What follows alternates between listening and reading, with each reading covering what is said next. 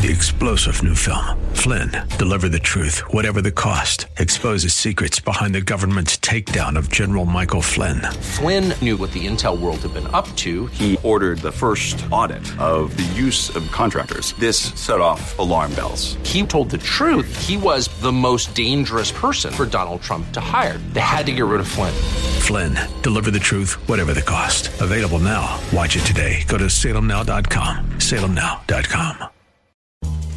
Hey, thanks for listening to the Town Hall Review with Hugh Hewitt. Our podcast is sponsored by Alliance Defending Freedom. ADF provides help at no cost to those whose liberty is being violated, but they can't do it without your help. Call 800-691-8969. That's 800-691-8969. Or visit townhallreview.com. I had a listener and a friend yesterday text me during the show saying, Seth, I get where everyone is talking about X, Y, and Z. What I don't get is why no one's talking about the fact that China is on the verge of invading Hong Kong. And if you think Tiananmen Square was a big deal, just wait until China sends 5,000 tanks into Hong Kong and paralyzes one of the world's most strong economies. No one better to talk about all these things than someone I have known and counted a dear friend for many, many years, and perfectly placed for this story. Brian Kennedy, he is the chairman of the Committee on the Present Danger China, which has been getting a lot of attention, his organization these days, and also president of the American Strategy Group. Brian Kennedy, welcome back to the show. Thanks for making time for us. Well, thank you, Seth. Great to be with you, and it's an important time to be talking about these things. Hugely important. Before we get to what's going on in Hong Kong and the various things, just for the audience, because I have a feeling they're going to see your organization's name a lot more in the nearest of futures, the Committee on the Present Danger China. Say a word or two about it, if you will, Brian, you're the organization you chair. Yeah. Well, thank you. Back in the 50s and then in the 70s, there was a group of, I would say, concerned citizens, scholars, national security professionals that were trying to persuade the country that the world was a dangerous place back in the 50s, before the Korean War, and then during the 70s and the Cold War. Right. Even with these things going on back then, a lot of Americans didn't see how dangerous the world was. There was this thing called the Committee on the Present Danger to try to describe to Americans just how serious, for instance, the Soviet threat was during the Cold War. A lot of Americans knew there was a Sputnik moment, things were serious, but they didn't know the magnitude. And the committee, which included, by the late 70s, Ronald Reagan himself, was influential. Steve Bannon, Frank Gaffney, and I started this new committee earlier this year, believing that Americans didn't quite understand just how serious the Chinese threat was, and to really help explain much of what President Trump has tried to do in holding the Chinese to account for a lot of their bad behavior, just how dangerous they are, both economically and militarily. Well, it's nigh time. I'm so glad you guys have done this. I'm so glad you guys are there. So on that score, tell us about the stakes in Hong Kong and where you see it possibly going. How's that for a qualifier? Possibly going. Yeah, possibly going. I'm just finishing a piece I've written about this. I'll send it to you, please, when it's done. But this extradition law that the PRC has proposed for Hong Kong was almost entirely unnecessary. This was the spark, by the way. This piece of legislation was the spark that led to the protests. Yeah, go ahead. Yes, I'm sorry. No, you're good.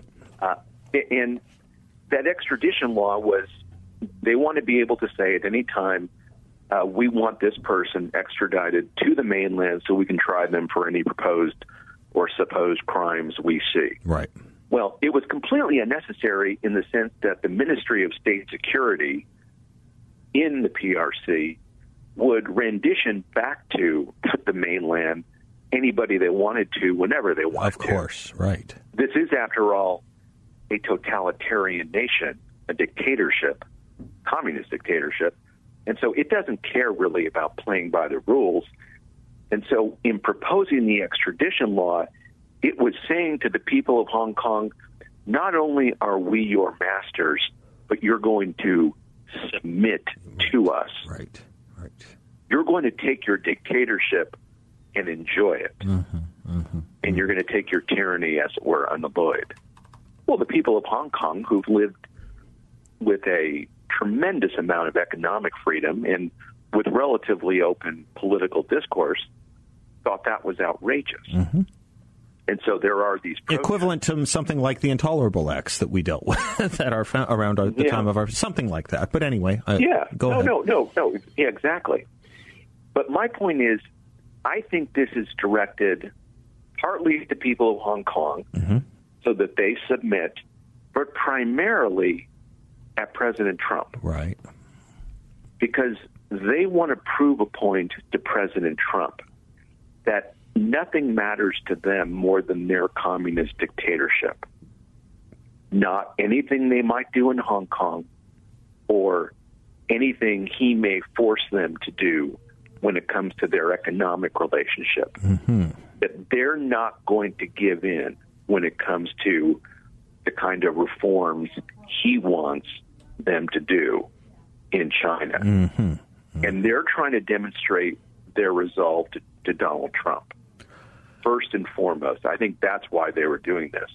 Because why else would they propose doing this in the middle of sensitive trade negotiations? Right. Was someone just sitting in the Central Committee of the PRC and just said, hey, gosh, I'm really worried that we might alienate someone if we don't formally propose an extradition law for Hong Kong. People will think we don't play by the rules. Right. No. Right? This is something. Meetings were held, memos were sent. Yes. Right. As we like to say. They're engaged in an information war with the United States. Right. And an economic war. And so they wanted to prove a point, and so they proposed this law knowing it would cause this kind of outrage. And so this is all orchestrated by the PRC to condition, as I say, the people of Hong Kong, but also the people of the West, to show they're not messing around. They're willing to sacrifice great things. They're willing to alienate people here in the West from the PRC because nothing matters more to them than power. Money is rather secondary in that regard. Power is what matters the most. And they're proving it right now. They're massing troops on the border. The riot police they have in there now are essentially People's Liberation Army. And they mean to drive home a point for all of us here in the West on who's in charge. That's a great outline and picture you've painted, Brian, on the why about all of this. I think it's really astute, and it does, I think, put the president in a bind. You tell me, or you walk him out of it for us on air if you don't mind, because if they are willing to put thousands of tanks in there, if they're willing to do a Tiananmen on crack or something like that. Taiwan, Hong Kong, like Taiwan before it, and perhaps Tibet before it, we hold strong views of these places in our hearts in America, stronger than a lot of other places that are under the thumbscrew of a dictator. We have in America long felt very strongly pulled towards the pleas of the Taiwanese and the Tibetans and those in Hong Kong. But the concept of a military interaction with China is something that obviously requires a lot more thinking. So, would you walk us through some of all of that? Yes, I mean, I think they mean not only to demonstrate resolve, but also, of course, to embarrass the president, because we're not going to war over Hong Kong. Do you remember that famous, was back in I guess it was 95, 96, a Chinese general said to a U.S. ambassador not to interfere with U.S.-Taiwan relations or PRC-Taiwan relations because the United States valued Los Angeles more than it did Taipei. Right. And it meant to say, don't mess around with us because we're willing to go nuclear. Sure. Well, is President Trump going to go to war over Hong Kong? No. That's not in the cards. No one would expect it. So they mean to embarrass President Trump. They mean to show him to be tough when it comes to economics, but in the words of Chairman Mao or Deng Xiaoping a paper tiger when it comes to things like this. You know, you can talk a good game, but you're not really going to do something about it. Brian, and again, in an information war, that's what they're trying to do, embarrass him. But we are not without the ability to respond in other ways. And I wondered if we might talk about those. I've looked at some of what Tom Cotton has proposed, and I'd like to talk about what you guys at the Committee on the Present Danger have in mind, how you would advise the president's team. Brian, you had outlined just a wonderful scenario as to the thinking, as you see it, from the Chinese regime and the stakes that imposes on President Trump. And he does have some tools and recommendations from you guys on what to do. I'd love to hear your analysis of that. Well, thank you, Seth. The main one is to revise the Hong Kong Policy Act of 1992. Okay. Right now, the Hong Kong has a kind of most favored nation status with the United States, so that the kind of tariffs and restrictions we're currently imposing on the People's Republic of China are not imposed on Hong Kong. Well, if in fact the PRC fully absorbs Hong Kong, let's just say, let's hope it doesn't happen, of course, but let's just say something did occur, then Hong Kong would be in the same economic boat as the rest of the PRC. Well, the Hong Kong today serves as a very useful financial vehicle for the rest of mainland China. It's able to do things financially, to move money around, engage in certain public offerings for the state-owned enterprises that currently can't be done or done very well out of Beijing or Shanghai. But without getting too complicated, the PRC really needs Hong Kong to do certain financial transactions that helps keep their economic house of cards, going. If President Trump started to revise that Hong Kong Policy Act, that would put real restrictions on the PRC. Now, it would put them on the people of Hong Kong as well, unfortunately. But it's the kind of reform that I think the PRC could not easily handle. And so the PRC is playing a very dangerous game here by tempting the president. Now, what else could the president do? He could certainly sanction individual members of the Communist Party in China. They have family here. They travel here a lot. They have, all sorts of businesses in the United States. Maybe the kind of things he should be doing anyway. But he can be very restrictive, more restrictive even than he has been when it comes to tariffs and all of our economic, relationships with the PRC. And so, I think they're testing him with this. They're testing him. This is only partly about the people of Hong Kong. They're testing Trump. And they're trying to find out whether those forces within his administration that want to make a deal with China, are they more powerful, or are the people who are the hawks within the administration more powerful?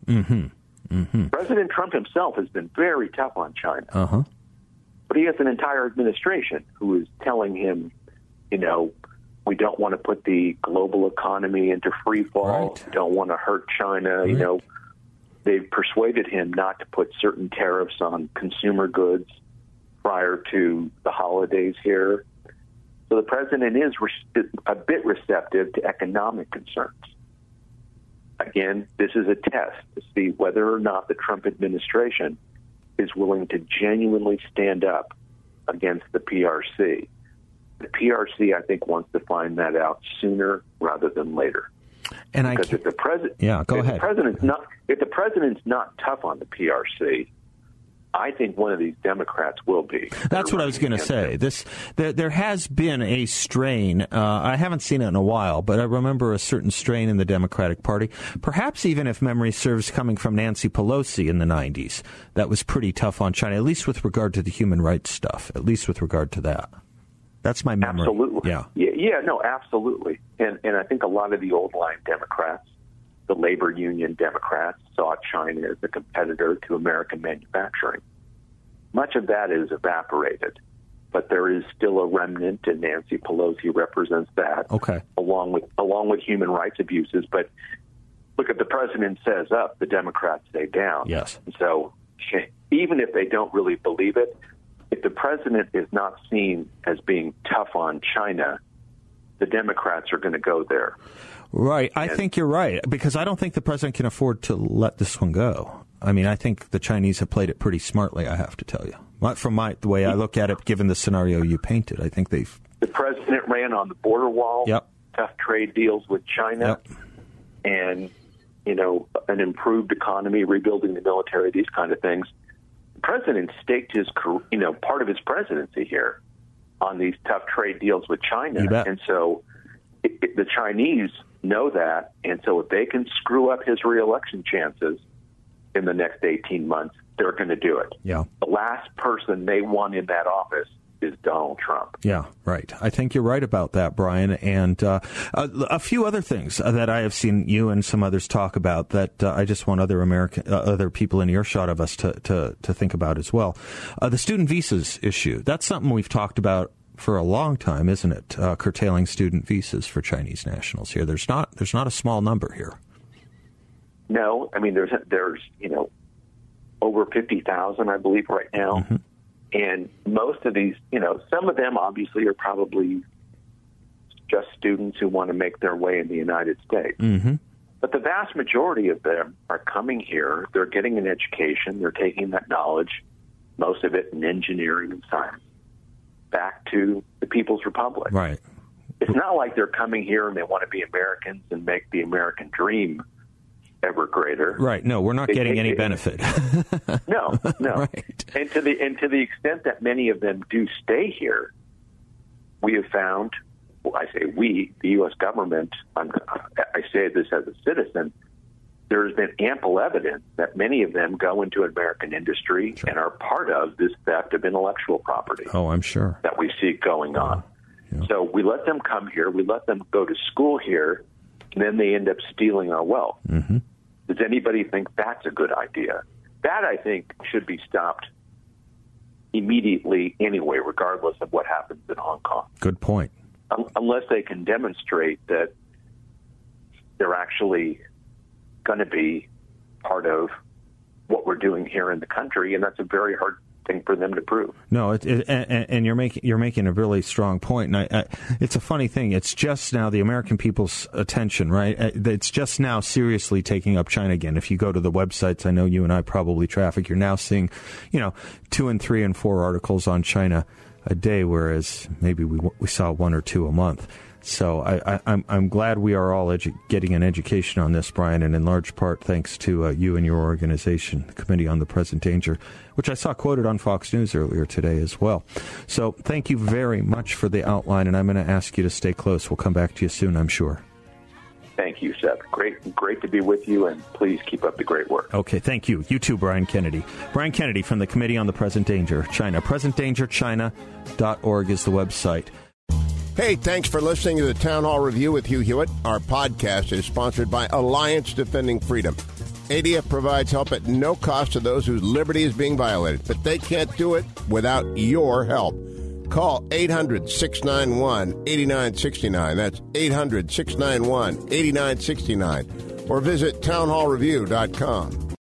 3-star General Michael J. Flynn, head of the Pentagon Intelligence Agency, knew all the government's dirty secrets. He was one of the most respected generals in the military. Flynn knew what the intel world had been up to. He understood its funding. He ordered the first audit of the use of contractors. This set off alarm bells.